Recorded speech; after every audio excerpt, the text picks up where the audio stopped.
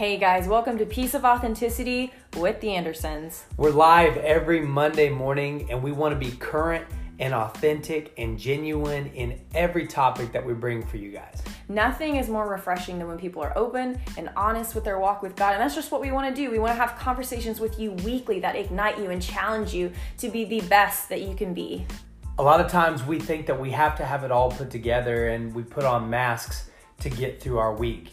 But here, we want to be able to just talk it out. Exactly how it comes out is exactly how it's going to be. So, join in on the conversation.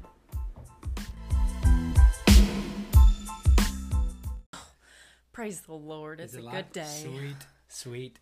Well, welcome back. Part 6. Oh my goodness. I know. The beautiful attitudes. This has been so amazing. Yeah.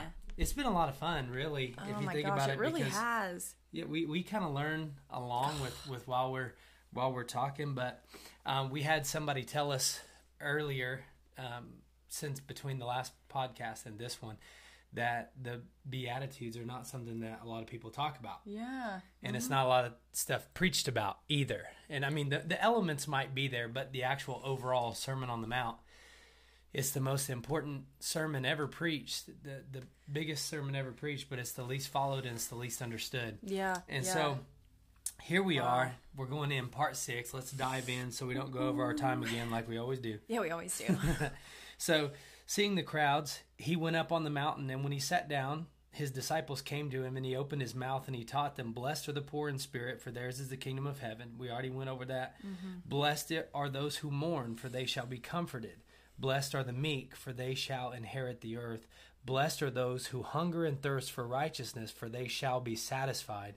Blessed are the merciful, for they shall receive mercy." And finally today, "Blessed are the pure in heart, for they shall see God." That one just hits me in the feels. Yeah. I mean, who doesn't want to see God? I mean, oh man. Well, you know what that makes me think of? It makes me think of Exodus, when the Bible tells us that Moses would go into the tent of meeting, and he would meet with the Lord, and when he would walk out, they said that his face would be glowing, and literally that he was getting to see God, and it even changed the appearance of how he walked on this plane. We're not talking about just supernatural stuff. We're talking about the supernatural came into the natural, and Moses literally, his face would be shiny. Man, and a life surrendered to the Lord moves the supernatural into the natural. That's what it does. Yeah. And it's a little bit of what we talked about Tuesday too. But, oh man, you know, this took me on a wild, beautiful goose chase of scriptures about purity. I want to read just a couple of them. The first one is Proverbs 16:2. "All a person's ways seem pure to them, but motives are weighed by the Lord." Ooh. Yeah, and the next one, is that Jacob pulling up? Because his truck is pretty loud. Sorry if you hear a little rumble. Okay, the next scripture I want to read is Psalms 19:9. "The fear of the Lord is pure, enduring forever." I love that too. It connects the fear of the Lord to the purity. And a lot of people, I know that we've taught this a few times with fear of the Lord, but it is a holy reverence for God, which brings about purity. It brings about the whole woe is me situation that we talked about a few times before when we talked about the morning beatitude. And then let me do one more. This is one of my favorites. Psalms 51:10. "Create in me a pure heart, O God, and renew a steadfast spirit within me." So there again, we find ourselves, right? He says, "Create in me a clean heart," or a pure heart. A clean heart. Oh God. Yeah. He says pure. Heart. And yeah, so we find ourselves there, and where it's saying that's something else that only the Lord can do. And I think that a lot of times, if we get caught up in the works of it all, we are trying to do all of these things ourselves, when it says, "Blessed are the pure in heart, for they will see God." But in order to see God, you have to be pure in heart, which can only be done by God. Mm-hmm. And so we're trying to always take credit. There it goes back again to, instead of being righteous and being justified righteous in right standing with the Lord, we become self-righteous. And so then we want people to see the external when God sees the internal. Man sees outward expression, but God sees the heart. The Bible says that time and time again. But I love what the Strong's Concordance actually, if you go into the Strong's, I love the Strong's Concordance if you can't figure that out by now. But it says, for they shall see God.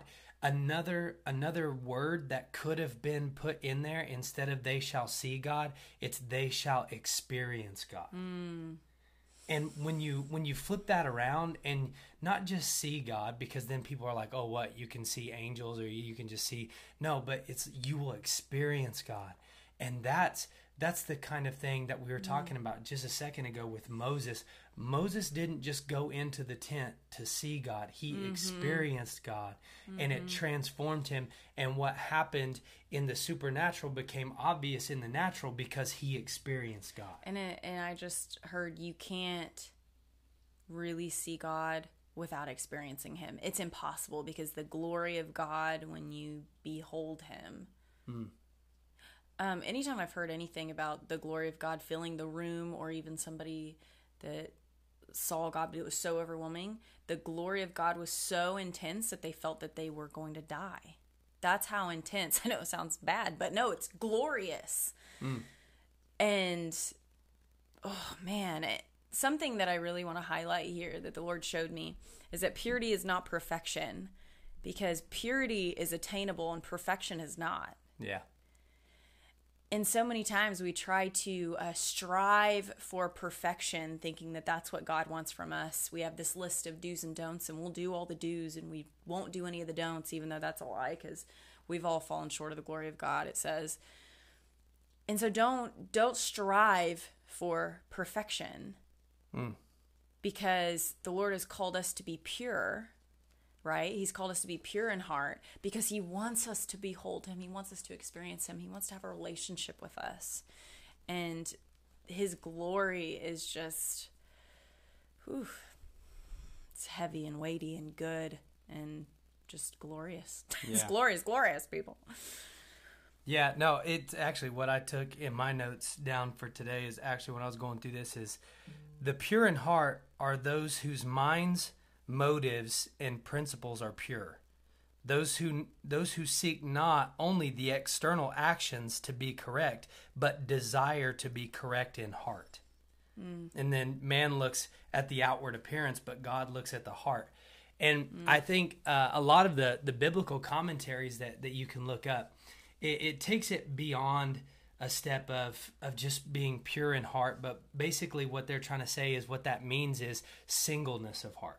And to where it's your heart, the Bible tells us that a kingdom that's divided cannot stand, right? And a lot of people like to compare that to America or the body of Christ. We're all divided, we cannot stand. These are all true statements, but if your heart's divided, you can't stand either. Because you are supposed to be the dwelling place of the Holy Spirit. The presence of the Lord fills the temple, right? And so if your heart is divided between what you want and what God wants, it can't stand. We've been watching this show called Turn, and it's about the spy ring that was in the Civil War. Oh, good Lord. The Revolutionary War. And something that someone said last night just hit me when you were talking about that, Aubrey. And he was a spy, and someone asked, why do you do it? Why are you a spy? And he said, someone told me long ago that if I sit on the fence long enough, I would be impaled by it.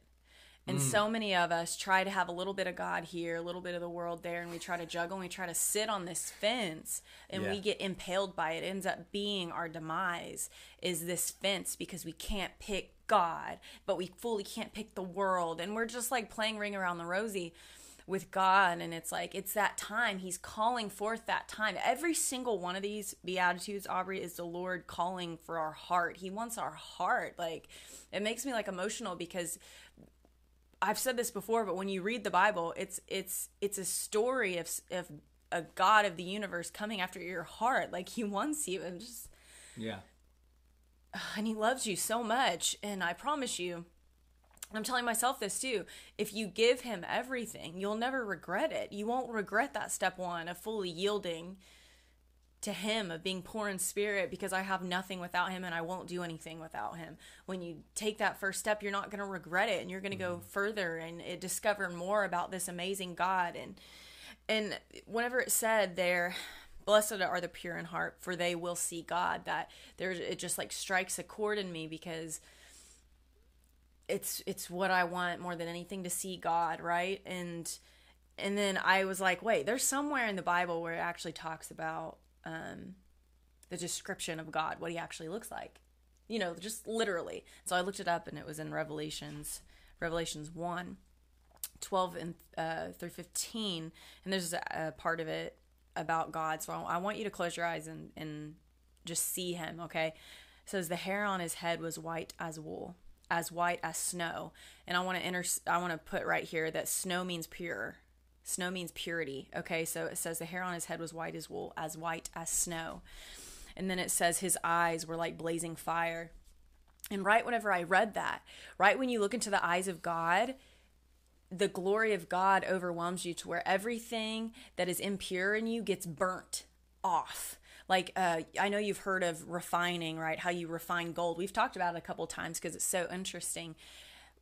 For pure gold, you actually have to melt it with fire, and all the impurities, the impure metals will come to the surface, and you can take those off, and then it's pure gold. And I just saw this beautiful picture of the eyes of God looking at us and us looking at him, and we can't help but be purified through that to attain that purity that the Lord's called us to. And it goes to my favorite verse. I told you, Aubrey, I went on a fun not a rabbit trail, because the Lord took me from one to the other. It made me think of one scripture to another. One of my favorite scriptures is 2 Corinthians 3:18. And it says, but we all, with unveiled face, beholding as in a mirror the glory of the Lord, are being transformed into the same image from glory to glory, just as by the Spirit of the Lord. And so it's that picture again of what Aubrey was talking about earlier about Moses, the glory of God shining on his face. That's what it talked about earlier in 2 Corinthians chapter 3 about that, about Moses reaffirming that. But then it also saying that is for us as well, to behold the glory of God to where it shines on us. And we literally, our face starts reflecting his. The more time we spend with God, the more we look like God. It says that we're created in his image, right? But our hearts turning towards the world makes it to where we look like a deformed image of God. It actually says that the angels that were all in heaven that fell, though, they fell with Lucifer. They're deformed and they're ugly now because of them turning from God and being away from God. And it's I just love how the Lord says he doesn't look at the outward appearance, right? But he looks at the heart. So I'm talking about the heart here, that journey of us, our heart, finding the heart of God again, where it was meant to be all along, the Garden of Eden, right? Where we're meant to be all along. Our hearts are supposed to be like this with his. They're supposed to be one. They're supposed to be together. And that's what the Lord wants more than anything. So, refining. Yeah. We got to go through the refining. I want to say one more thing, Aubrey, that the refining fire is mandatory to maintain purity. It's mandatory. We can't skip the hard part. We can't skip the wilderness. We can't skip the refining. It's mandatory for that purity. Well, I think it goes back to what John 15 says, and about I'm the vine and you are the branches, and whatever is not producing fruit gets cut off and thrown into the fire. I think a lot of times we try to run from what's uncomfortable whenever we should embrace what's uncomfortable, really. Yeah. And, I think that the pureness of heart comes down to the simple story of the rich young ruler and how he came to Jesus and he said, what must I do to inherit eternal life? And Jesus, knowing that the man was wealthy, he comes from means and everything, tests him with, you should love the Lord God with all your heart, love your neighbor. And he says, yeah, and I've done all these things. And so Jesus says, okay, here's the final thing that's keeping you from me. I want you to go and sell everything that you have and give it to the poor and then come and follow me. What he didn't realize was that he had an unhealthy attachment to something that his heart was divided between materialistic things, owning land, owning the animals that he had, the wealth that he had, when he could have inherited so much more. He could have inherited the kingdom of heaven, but instead he stayed locked up in the material mindset of the thing and refused to follow Jesus because that meant parting with what he held most dear. In that moment, we all discover that this man, he might have been holding up the commandments. He might have been doing everything that he was supposed to be doing, but his heart wasn't pure. He couldn't let go of that materialistic mindset. He couldn't let go of the kingdom that he had built here on the earth. And therefore he couldn't see the kingdom of heaven because all he cared about was his kingdom here.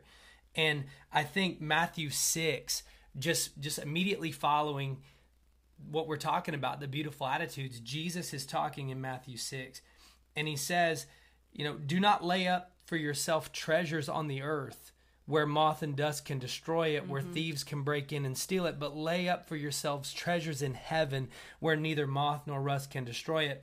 And then he goes one step further. So, because I know in the American mindset, the consumer mindset, we are all drawn to dollar signs.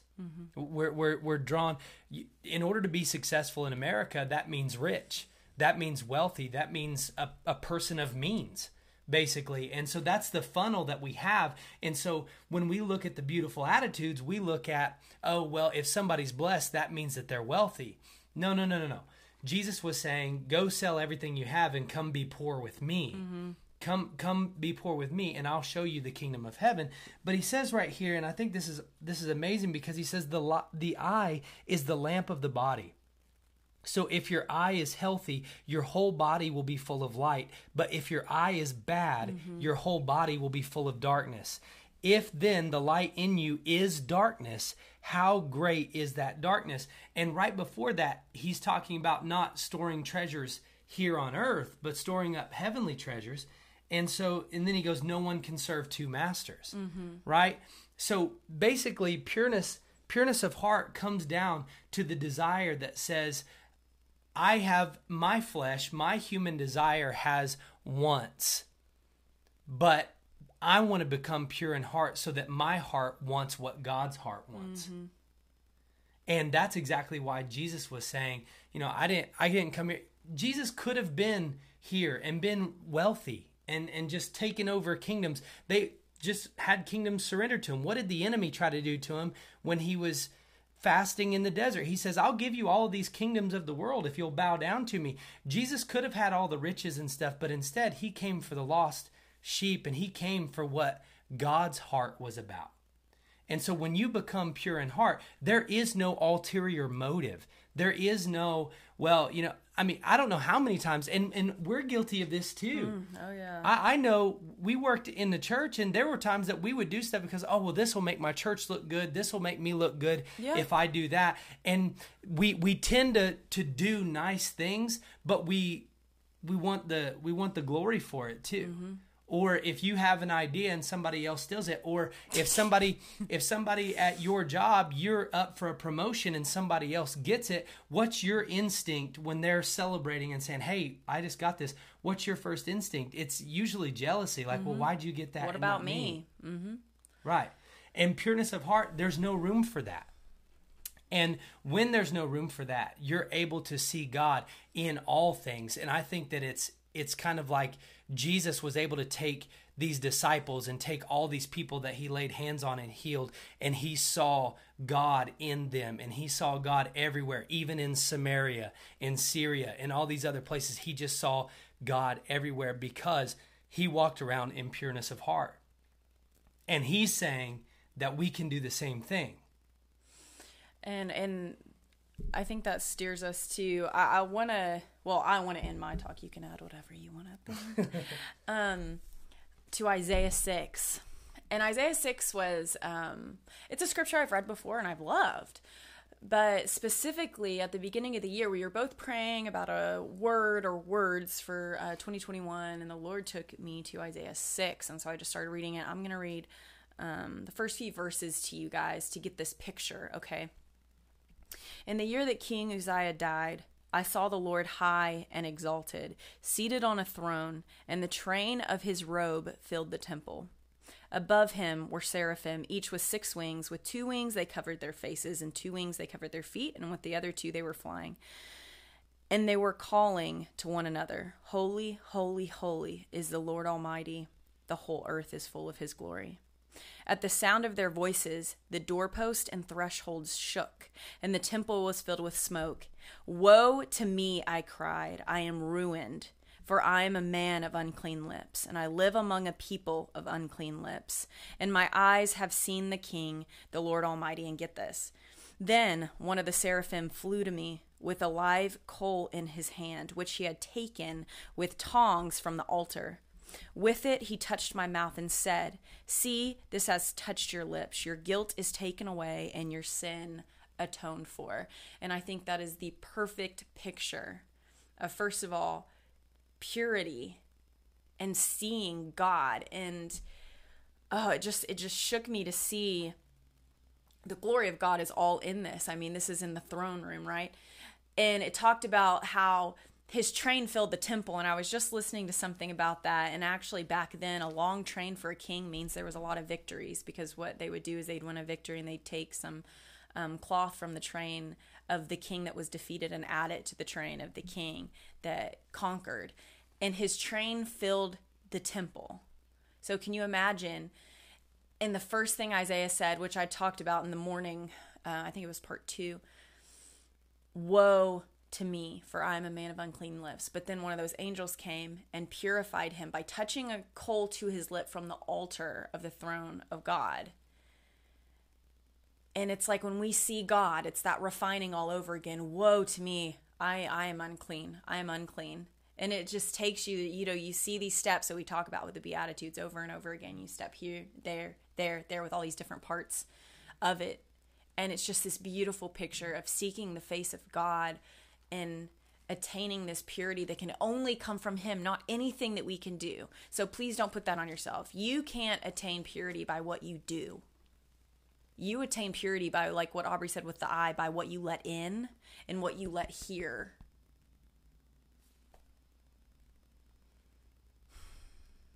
Yeah, it is. I know. I just kind of want to sit here and ponder it. It's the simple fact of the matter is nobody's doing it perfectly. Only one person ever did. Only one person ever got it right. But here's the thing. If you find yourself in a place where you're just like, man, my heart is in the wrong place. I am not pure in heart right now. It's okay. Mm-hmm. All you have to do is go back to the beginning of Matthew chapter 5 and go back to the very first one. Become poor in spirit once again, and then mourn at the fact that you fell short yet again, right? Because that's what mourning is. Mourning the sin that's in there, and then you become meek again, and then you hunger and thirst for righteousness, and then you become merciful. And then when you get into another position, maybe the next time you're put into a situation, you'll realize that the Lord has brought you to a position where you can actually respond pure in heart with no ulterior motive. Because if you're responding to something and you have an ulterior motive, then that's manipulation, and manipulation, according to the Bible, is witchcraft. So we don't want none of that. Everything is important. Every decision that we make, everything that we respond to, has true significance and importance, and it's all a matter of what's in here. Mm-hmm. All of it. That's it. All of it. Where's your heart at? Yeah. And so there it is. I just pray that we're all pure in heart. Or Lord, help us to become that. Help us to reflect that, so that when we get up in there and we become meek and merciful and pure in heart, that people will just see God all over us, and that we will see God in everything. Maybe things aren't going the way that you want them to go, but you can see God in it. Maybe somebody's not acting the way that you think that they should act, but you can see God in it. I think a lot of times we look for more times to be critical than we look for fruit on the tree. And people that are pure in heart see the fruit. They don't just see the withering branches. They see the fruit. And so there we are.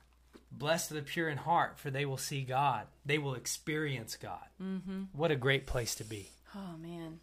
That's so good. And we went a little over, but Yeah. it's what you It happens expected. every flipping time. Yeah, so we Forgive didn't go us. over. Yeah. We are only doing 25 minutes, so Yeah. we're right on time. It's a lot shorter than your Sunday morning. No, I'm just kidding. No, but shorter's not always better. But here's the thing. We want to let everybody know the importance that we find. I've been in Matthew chapter 5. I've read Matthew chapter 5 probably for the last several months, every day. Just keeping that the center of my focus, because if I can reflect the Beatitudes, then I can reflect Christ. Yeah. And that's what we're all supposed to do. And I don't think it's preached enough. But next time, we are going to be talking about peacemakers. Oh, And- man. And here's the difference. There's a huge difference between peacemakers and peacekeepers. Yeah. Okay? Peacekeeping That's what I was about to say. is That's not so really. crazy. Yeah, for Oh. real. So, okay. We didn't talk about that beforehand either. So, Not at all. yeah, there's a huge difference between making peace and keeping peace. Keeping peace is not always of God, but making peace is every bit like Christ. And so, there we are. We will see you. What is next time? It's Tuesday? Next Tuesday. Oh, my we have goodness. 2 more sessions left of this series, and then we're going into season 2 of Piece of Authenticity. Did you know that? No. I don't know anything. I just show up here. Surprise! I just show up here and Jordan does the rest. She's the mastermind. I just kind of talk sometimes. Surprise! Surprise. Okay, We'll we see love you you guys. Tuesday. We'll see you next week. Bye. You're funny. You could have just said, wait, stop, right? Not the...